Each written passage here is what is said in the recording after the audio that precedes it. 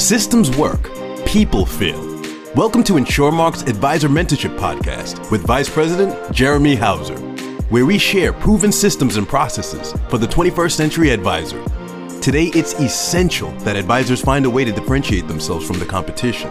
Learn how to elevate your game and accomplish incredible feats as Jeremy teaches you how to build a more successful and sustainable business while realizing a better work-life balance is not only possible, but achievable.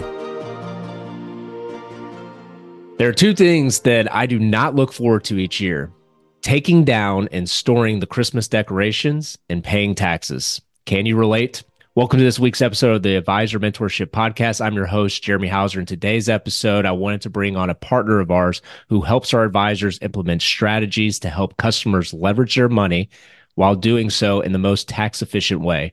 Our guest today is Jeremy Bickler of NIW within our Simplicity family. And many know from our previous episode last year, episode 34, if you check that out. If not, make sure to tune in.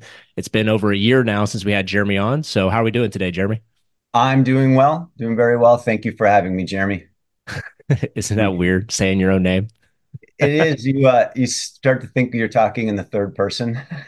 So it's a challenge. All good. So kicking it off, like I mentioned, we did an episode about a year ago. Y'all are brand new to Simplicity, and now fast forward, here we are today. So I want to do a quick little recap. So how was 2023? So the listener knows a little bit more about NIW. You guys are also the ones that are utilizing Kaizen for life insurance. So how was 2023 for our partners at Kaizen? 2023 had some headwinds, Jeremy, because obviously we're borrowing money, right? By nature, we utilize leveraged life insurance plans. So number one, we had all the Fed rate hikes, multiple Fed rate hikes. So in the short term, while you're borrowing money on paper, it makes it look a little more challenging. You're not leveraging as much of the upside. Now, along with the rate hikes, of course, you have cap increases, but there's a lag there. So the borrowing rates will rise faster than the carrier cap rate. So we had those challenges, along with, of course, the regulations came in and we had another AG 49 implementation. So mind you, the overall outlook long-term, which these things are marathons, not sprints, of course, we are not concerned about. But in the short term, there was that compression where the upside is not illustrated. And just by nature, there's a human nature component to, especially financial, right? When they don't look as good on paper. So we had that. But largely 2023 for NIW was a success. It was very exciting because, as you mentioned, we were acquired as of last year. So it's January now. It's been a year. We have implemented almost all of the Simplicity shops have taken this on, which that was very, very exciting. Our traditional finance business and our Kaizen business, stayed strong. We finished very strong, finished out the pipeline in December. So all in all, as far as the finance industry goes and leveraged life insurance, we had a very good year considering those headwinds that we had. That's awesome. That's awesome. And so since it's been about a year since and you've mentioned several things that happened in 2023. So as we sit today, what would you say is the biggest difference when we talked last January compared to today, when you look at Kaizen and the solutions that you guys offer to our advisors? Yeah, so the tech platform, and I think we can get into that a little more in the call, continues to improve. ILIA, which is our acronym for Interactive Learning Information Assistant, continues to improve and be more robust with the training, presentations, the capabilities inside of ILIA that we have there.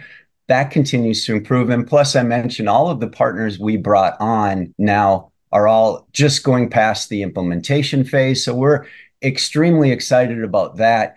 And the other one that is huge right now, that this is brand new, Jeremy, inside of the last month, is one of our carriers has now approved monthly. So monthly client contributions. So and just in case for those users or those people that are listening, so that is a pretty big deal, especially for what the amount of money policies traditionally have with this. So can you talk a little bit about that first before going into what you were talking to or Yeah, where you were going? exactly. So here's an example. The overall annual minimums did not change. Say you have a client putting 24,000 a year in, which is kind of an average Kaizen case. The Hmm. client used to, up until this new implementation, you had to put 24,000. There was no annual or, excuse me, monthly contribution available. And sometimes with budget constraints, even if you're a high net worth client, or especially in an executive bonus scenario where you have the employer bonusing the money, just from a budget perspective, it may make sense to be able to do that monthly. We can now do that. So you could open a Kaizen for 2,000 a month, 1,700 a month, depending on your age. And again, this implementation is literally in the last 3 or 4 weeks. Very exciting. We're already bringing cases in. So that is one of the big things from an opportunity standpoint for agents as well that are providing these type of solutions to their clients to look forward to in 24. That's awesome. And so you mentioned text. We'll stay on that for a brief little second here. So what are some of the best practices you said right now, fast forward for a year now of implementing across the platform? So what are some of the best practices you've seen that some of the groups who are new to Kaizen over the last 12 months, where are they having the most success as advisors implementing the tech into their practice? Yeah, so with our tech platform, you can enroll your clients 100% online, 100% paperless. So from a marketing standpoint, you can give the presentation, even if you're doing what you and I are doing here right Hmm. now, Jeremy, or whether they're in your office. One of the things we have found out post-pandemic, and I don't care if it's Harvard Business Review, Insurance Newsnet that does these consumer reviews, 90% of due diligence is being done online right now. And this is across generations. I don't care if we're talking about Gen X, millennials, even boomers, right? So when you get done with that call as an advisor, chances are your client is going to Google you or they're going to Google premium finance and go down that rabbit hole. So what that platform really allows you to do is invite the client into, have them do the education themselves on their terms. And then you are more of a steward through the process with that. So we have seen agents implement this into their process without feeling like they have to, it's in addition to, not instead of. Okay, I'm a successful annuity guy, or I'm already successful doing this. I'm an AUM guy, for an example. I don't feel like I'm neglecting the other parts of my practice because the tech side of the platform. So as far as that implementation, the tech has allowed them to bring that on without doing too many of their resources or straying from where they're already successful from that standpoint. As far as the who, Jeremy, we're still seeing a lot of clients wise business owners, as an example, physicians. We're seeing a lot of those standpoints. I brought up the executive bonus solutions for key employee type individuals wanting to carve out and not have this typical safe harbor rules where you're offering it to everybody. I just want to come in and do this for a choice few people that are key to my business. We're seeing a lot of that as a executive bonus type or an executive benefit type strategy. What's usually the size of the companies you see as a sweet spot that you've seen? I mean, is it how many employees and then how many typically, is there a Yeah, common theme? we get scenarios across the board.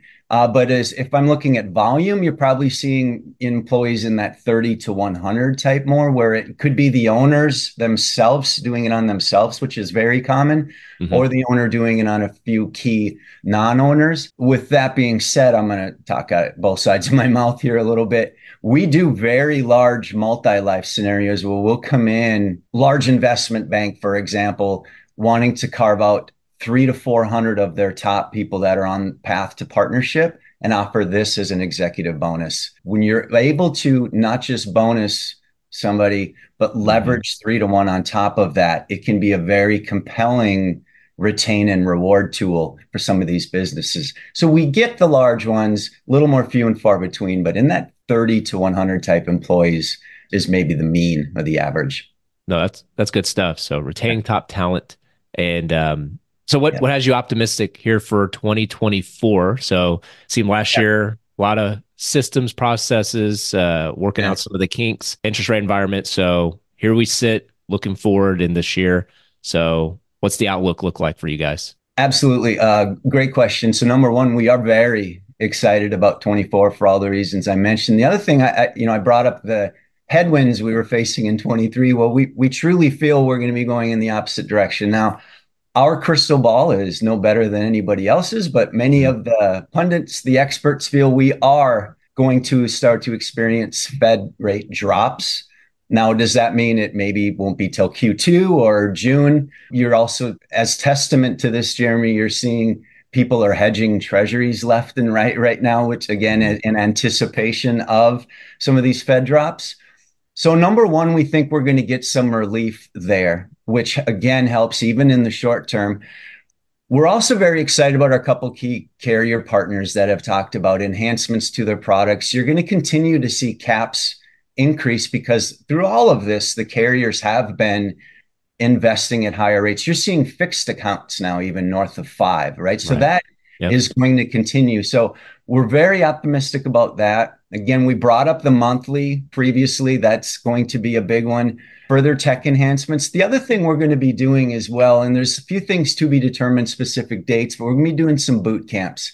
We're going to continue to partner with organizations like InsureMark to continue this education that we have going forward to help these advisors implement this strategy. I love that. And most people that listen to this show, so a lot of them maybe listen to this and it's been a year. And so everybody doesn't jump in at first, but over time. So as getting around a lot of top advisors, you're with us in Nashville. So there's some buzz around having conversations about not just life insurance, but also Kaizen. And so for the advisor who's looking to maybe, just maybe, utilize the Kaizen process and do one of their first policies, what is an ideal person? Like how do they start? What's the process? What do you see is the best way to at least get into the water? Yeah. So I'll talk about our first from a qualification standpoint.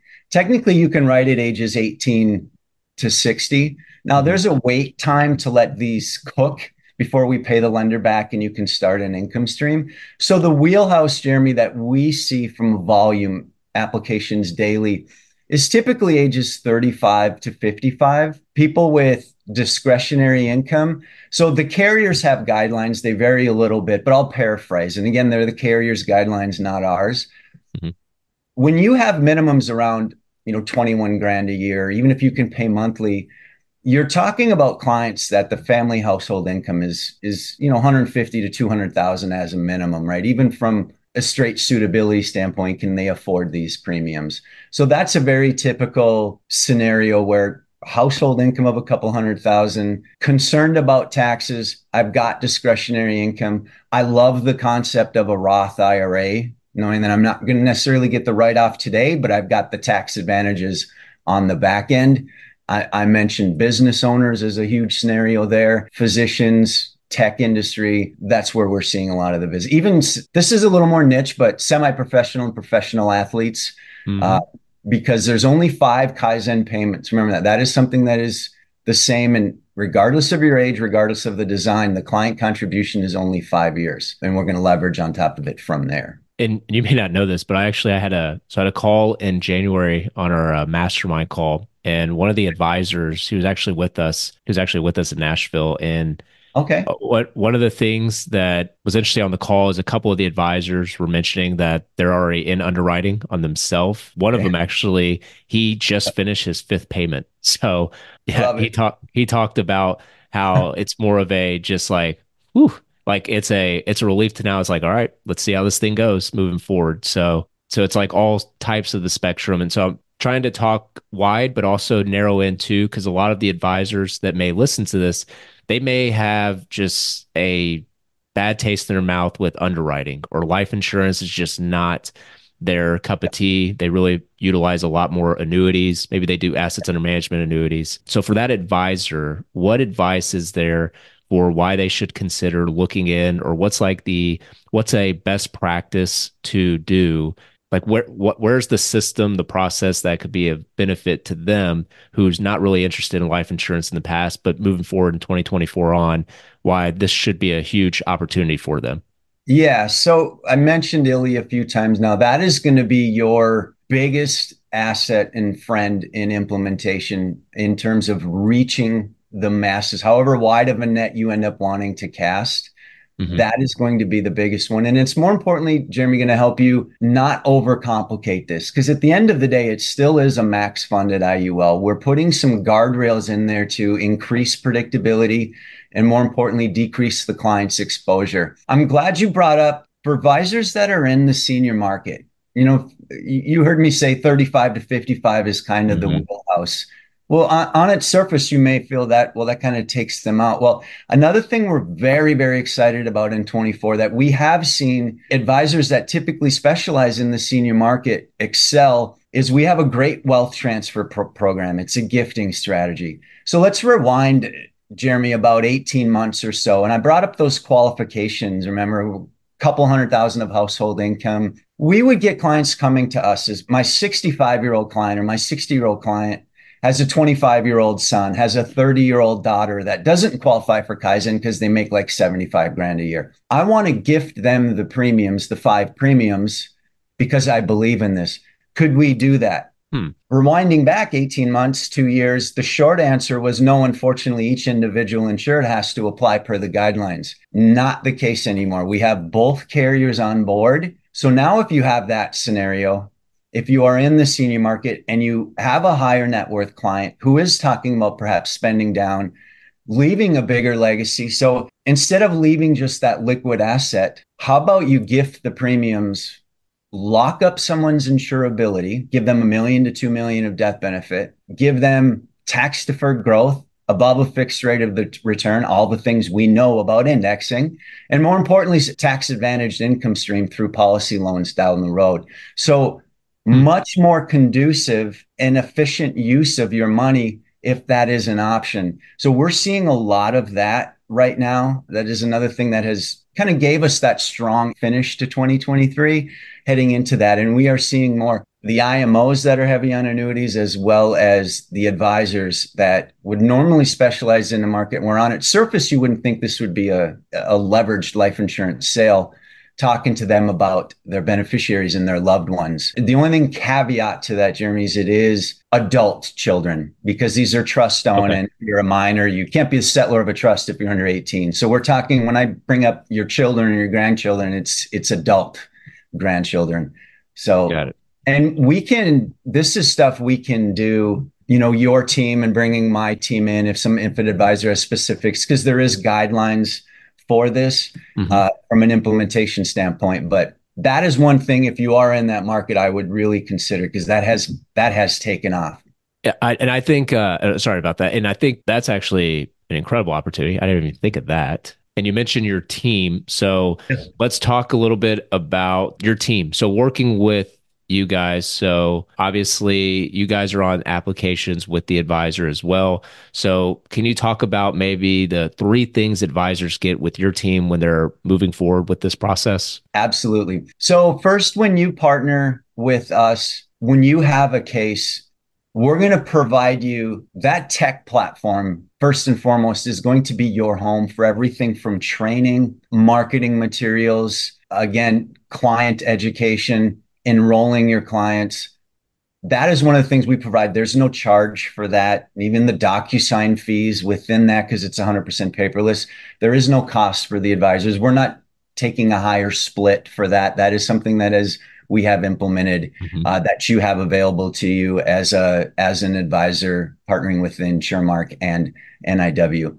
The other thing we're going to do is we're going to do the designs on the front end without getting into the weeds, Jeremy. Right. Where our IUL designs are, yes, they're max funded IUL, but we start from a position of underperformance, meaning we're going to take the 2 worst conditions, 15-year periods the market has ever seen. That's Great Depression era for market returns and 1980s interest rates, double-digit borrowing rates. And we're going to make sure the design is pliable through both of those. So no, on the front end, we're doing the diligence in the design, again, to create that and make sure that design is resilient with whatever carrier of the main 2 that you wish to do. And finally, and I'm going to steal a quote from one of the founders of NIW here, Dane Wimwell, is, do not underestimate the power of service when it comes to mitigating risk. So once the case is in force, as your partner, we are the plan administrator. So we are there for 15 years until that lender gets paid back.